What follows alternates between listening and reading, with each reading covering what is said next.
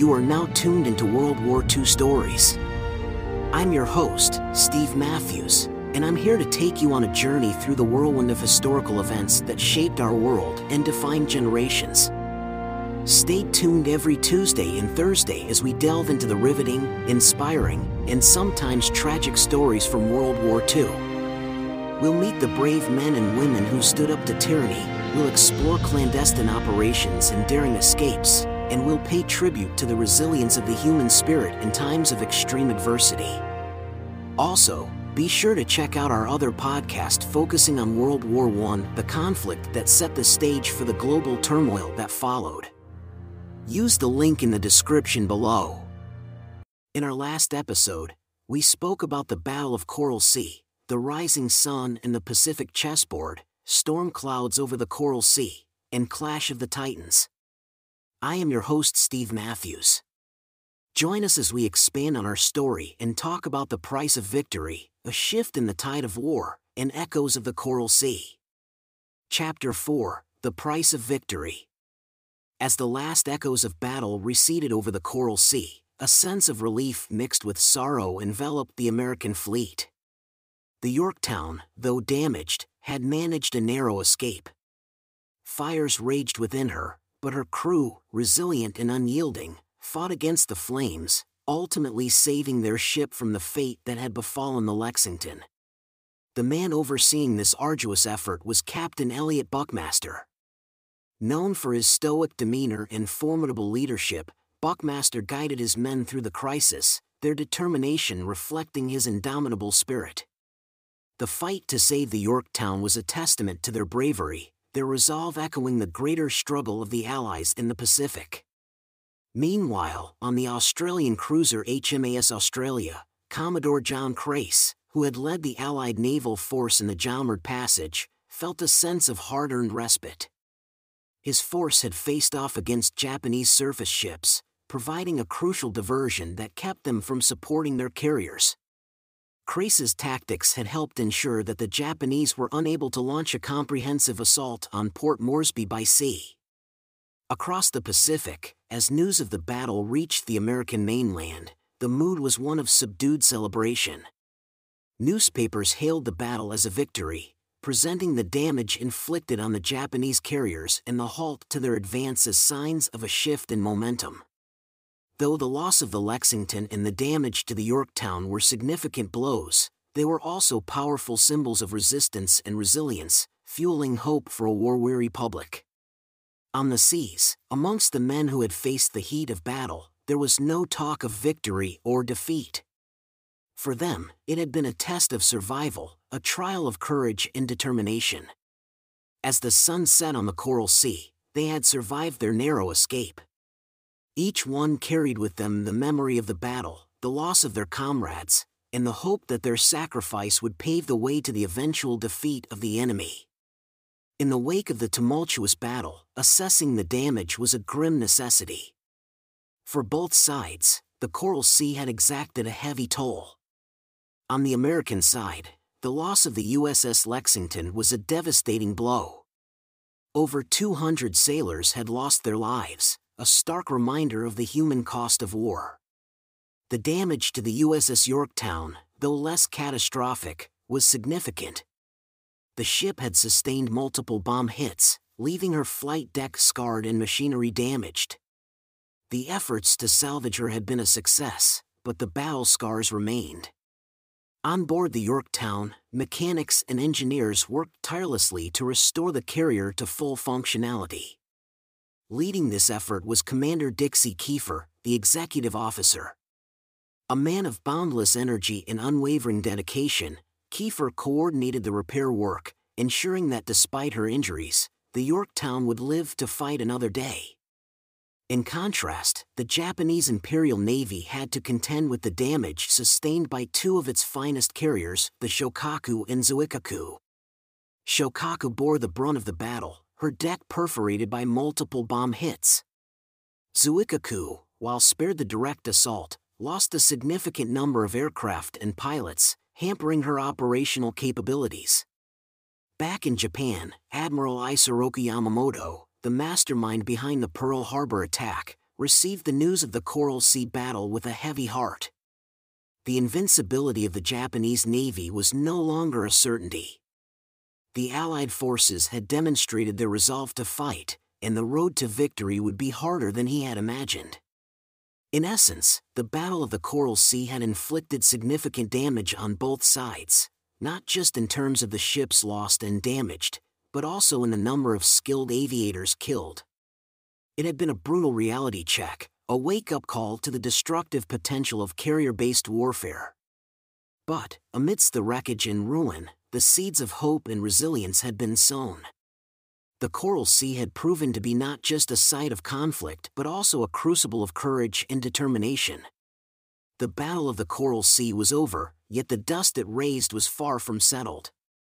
Both sides claimed victory, but it was clear to all involved that the triumph was neither decisive nor without cost. It was a Pyrrhic victory. For the Japanese, their primary objective of capturing Port Moresby had been thwarted. The Shokaku and Zuikaku, two of their frontline carriers, were now out of commission. The Imperial Japanese Navy had also lost a significant number of their skilled pilots, a loss that would later prove critical as the Pacific War progressed. Despite the setback, Admiral Takagi and his staff remained stoic, holding on to the tactical gains they had achieved. They had sunk a major American carrier and severely damaged another, tilting the balance of naval power, albeit temporarily, in their favor. On the other side, the Americans had their share of losses. The sinking of the Lexington was a heavy blow, both strategically and to the morale of the U.S. Navy. The Yorktown had been badly damaged, and her future seemed uncertain. However, in the grand scheme of things, the U.S. had managed to halt the southward advance of the Japanese, a significant strategic victory. Admiral Chester Nimitz, ever the strategist, saw the bigger picture. While the damage to the American fleet was severe, it had prevented the Japanese from establishing bases in the Coral Sea, thus protecting the sea lanes between the U.S. and Australia. This outcome would prove crucial in the long-term strategy of the Pacific War. The Battle of the Coral Sea was a testament to the human spirit, a lesson in resilience and determination. It was a conflict where neither side could claim an outright victory, a battle that had tested the mettle of all those who took part in it. As the smoke cleared and the casualties were counted, it was evident that the battle, while significant, was merely a prelude to the larger conflict that loomed on the horizon. The Pacific War was far from over. Chapter 5: A Shift in the Tide of War. As the immediate aftermath of the Coral Sea battle dissipated, it was the strategic impact that began to take center stage. The battle had shifted the dynamics of the Pacific War in significant ways, laying the foundation for the epic conflicts yet to come. For the Japanese, the setback at the Coral Sea halted their southward expansion. The intended capture of Port Moresby, a strategic point that would have placed northern Australia within range of Japanese air attacks, was thwarted. Admiral Yamamoto's initial strategy of establishing a southeastern Pacific perimeter was now incomplete. Furthermore, the damage inflicted on the Shokaku and Zuikaku had unexpected repercussions. These frontline carriers were now unavailable for Yamamoto's next strategic move, the assault on Midway Island. This would be a pivotal point in the Pacific War, and the absence of these carriers due to the Coral Sea encounter was a significant handicap. On the American side, despite the loss of the Lexington and the damage to the Yorktown, the strategic outcome was more positive. The U.S. and Australian forces had prevented a serious threat to the sea lanes between the United States and Australia, keeping vital supply and communication lines open. Admiral Nimitz, assessing the outcome of the Coral Sea battle, recognized this strategic advantage. Not only had they stopped the Japanese advance, but the intelligence gained and lessons learned from the encounter significantly contributed to the preparations for the impending clash at Midway.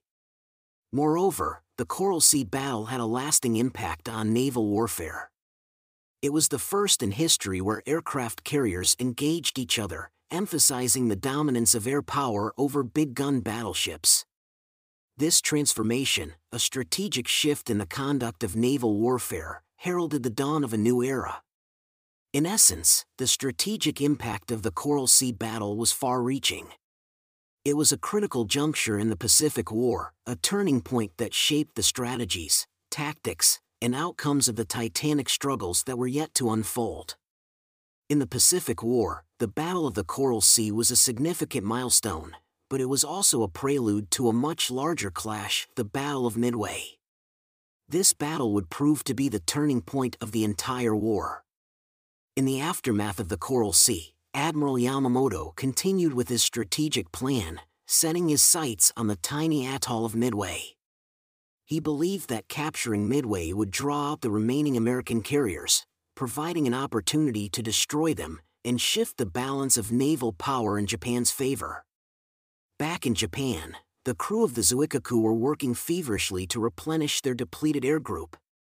The damage inflicted on Shokaku was more severe, ruling her out of the upcoming battle. This was a critical moment, as these two carriers, rendered non-operational due to the Coral Sea encounter, were sorely missed in the forthcoming showdown. On the American side, intelligence was once again at the forefront. The same cryptanalysts, who had foreseen the Coral Sea operation, were picking up signals of a large-scale operation aimed at Midway. Commanders like Nimitz and his staff now faced the daunting task of preparing for another major battle, this time with the prospect of a direct assault on Midway Island. Despite the damage sustained in the Coral Sea, the USS Yorktown was patched up and made ready for the battle ahead. The man in charge of this rapid repair operation was Captain Buckmaster, whose tireless efforts ensured that Yorktown, against all odds, rejoined the fleet in record time. The Coral Sea battle had served as a vital lesson for the American forces. It exposed the strategic importance of carriers and showcased the potency of air power in naval battles. As a result, strategies were adjusted, tactics were refined, and the stage was set for what would become one of the most decisive battles of the Pacific War. In essence, the Battle of the Coral Sea was a prelude to Midway, a critical step in a much larger strategic dance. It was the first act in a drama that would see the tide of war in the Pacific begin to turn. The Battle of the Coral Sea had marked the beginning of a new era in naval warfare, heralding a transformation in tactics and strategies that would reshape the landscape of World War II. This new kind of war was characterized by the ascendancy of aircraft carriers. No longer were battleships the queens of the sea. Instead, carriers and their air wings had become the decisive factors in naval engagements. The Coral Sea had provided a dramatic demonstration of this shift. In Japan, Admiral Yamamoto, a traditional battleship admiral, found himself having to rethink his strategies. He understood that the days of the battleship were waning, and the future of naval warfare was in the skies. Despite the setbacks at the Coral Sea, he was determined to press on, harnessing the remaining strength of his carrier force for the forthcoming battles. In contrast, Admiral Nimitz and his staff in the Pacific had recognized the potential of carrier warfare early on. Inspired by pioneers like Admiral William Moffett, known as the father of naval aviation, Nimitz had championed the strategic use of carriers. The Coral Sea had vindicated his vision. The battle also highlighted the crucial role of intelligence in this new kind of war. Codebreakers like Joe Rockefort and his team at Station Hypo were unsung heroes, providing invaluable insights into Japanese plans. Their work would continue to play a crucial role in the battles to come. Moreover, the Battle of the Coral Sea underlined the importance of the pilot's skill, bravery, and experience. Airmen like John Lundstrom, who had bravely flown against the formidable Japanese carriers, were the linchpin of this new warfare. In essence, the Battle of the Coral Sea heralded a new kind of war, a conflict that would be defined by carriers, aircraft, intelligence, and the courage of the airmen who took to the skies. It marked the beginning of a paradigm shift in naval warfare, the reverberations of which would be felt long after the echoes of the battle had faded away. Chapter 6: Echoes of the Coral Sea. The echoes of the Battle of the Coral Sea had long since faded into the annals of history, yet the valor of its heroes lived on. Their sacrifices, courage, and unwavering dedication would forever be remembered and cherished. Among these heroes was Captain Frederick C. Sherman of the USS Lexington. Known for his cool-headed leadership during the battle, he had calmly ordered the Lexington's evacuation when he realized the carrier was beyond saving, ensuring the survival of a majority of his crew. His words, "All hands abandon ship," spoken in the midst of chaos, still resonated in the hearts of many, a symbol of unwavering courage in the face of overwhelming adversity. The heroics of Japanese pilot Katsutoshi Nakai was another shining example. Nakai had led his squadron in a daring strike against the Lexington, an act that demonstrated the courage and determination of the Japanese airmen. Despite the eventual loss of the war, men like Nakai exemplified the bravery of the Japanese fighting spirit. The valor of the American airmen was equally memorable. Pilots like John James Powers and Swede WW2 became legends for their fearless attacks on the Japanese carriers. Powers, in his Douglas SBD Dauntless, made a fatal dive-bombing attack on the Shokaku, earning him a posthumous Medal of Honor. WW2, in his Wildcat, successfully shot down 3 Japanese aircraft in a single engagement, becoming a celebrated ace overnight. Behind the scenes, the codebreakers of Station Hypo were heroes in their own right. Their work, often underappreciated and unnoticed, had played a crucial role in the Allied successes. Joe Rockefort, for instance, led a team of tireless cryptanalysts whose invaluable intelligence helped shape the strategy of the battle. In essence, the Battle of the Coral Sea was not just about the clash of mighty ships or the strategies of high-ranking admirals. It was a story of individuals, of captains, pilots, cryptanalysts, who, through their courage, sacrifice, and dedication, became the real heroes of the battle. Their legacy would continue to inspire and resonate for generations to come. Over the years, the Battle of the Coral Sea has etched its indelible mark on popular culture, becoming the subject of numerous films, books, and songs that have tried to capture the tension, heroism, and sacrifice of those fateful days. In cinema, the 1958 film The Silent Enemy, an epic of the American Navy, directed by William A. Burke, depicted the events of the battle. The movie drew praise for its meticulous attention to historical accuracy and its focus on the intelligence-gathering efforts that led up to the battle. The 1976 film Midway also offered glimpses of the Coral Sea battle as a prelude to the main event, the Battle of Midway. Featuring an ensemble cast including Charlton Heston, Henry Fonda, and James Coburn, the film portrayed the Coral Sea as a turning point, setting the stage for the decisive confrontation at Midway. In literature, The Barrier and the Javelin by H.P. Wilmot is an in-depth account of the battle and its context within the broader strategy of the Pacific War. The book effectively portrays the codebreaker's role, highlighting the pivotal contributions of men like Joe Rockefort. In music, the Coral Sea's legacy reverberates in songs like Sink the Bismarck by Johnny Horton, a popular 1960s country singer. Even though the song is about a different naval battle, it contains a line, "The shells and bombs they kept on coming from the guns of the Coral Sea," indirectly paying homage to the significant battle. The battle has also been immortalized in various memorials. The Coral Sea Memorial in Canberra, Australia, stands as a testament to the cooperation between the United States and Australia during the battle. Each year, the Battle of the Coral Sea commemorative service takes place, paying homage to the heroes and their sacrifices. In essence, the Battle of the Coral Sea, with its rich tapestry of human courage, strategic gambits, and historic firsts, has found a lasting place in popular culture. Through these different mediums, the battle continues to be remembered and honored, its legacy echoing through the annals of history. The Battle of the Coral Sea left behind a lasting legacy that extended far beyond its immediate strategic and tactical impact. Its significance would reverberate throughout the remainder of World War II and beyond.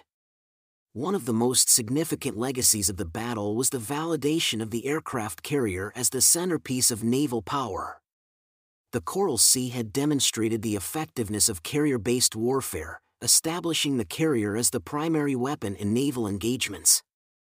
This new paradigm would shape the strategies and operations of navies around the world for decades to come. The battle also had a profound impact on the morale and psychology of the Allies. The successful defense of Port Moresby and the halt of the Japanese southward advance marked a critical shift in the Pacific War. The battle became a turning point that infused the Allied forces with renewed confidence and hope. The knowledge that the Japanese advance could be stopped instilled a sense of determination that would carry them through the ensuing battles. The Coral Sea also had long-lasting implications for intelligence operations. The codebreakers at Station Hypo, led by Joe Rockeford, had played a pivotal role in deciphering Japanese communications and providing critical information. The battle highlighted the importance of intelligence in shaping military strategies and tactics, leading to further investment and advancements in code-breaking efforts. The battle's impact extended beyond the immediate theater of war. It influenced the strategic planning for the Battle of Midway, which would become a decisive turning point in the Pacific War.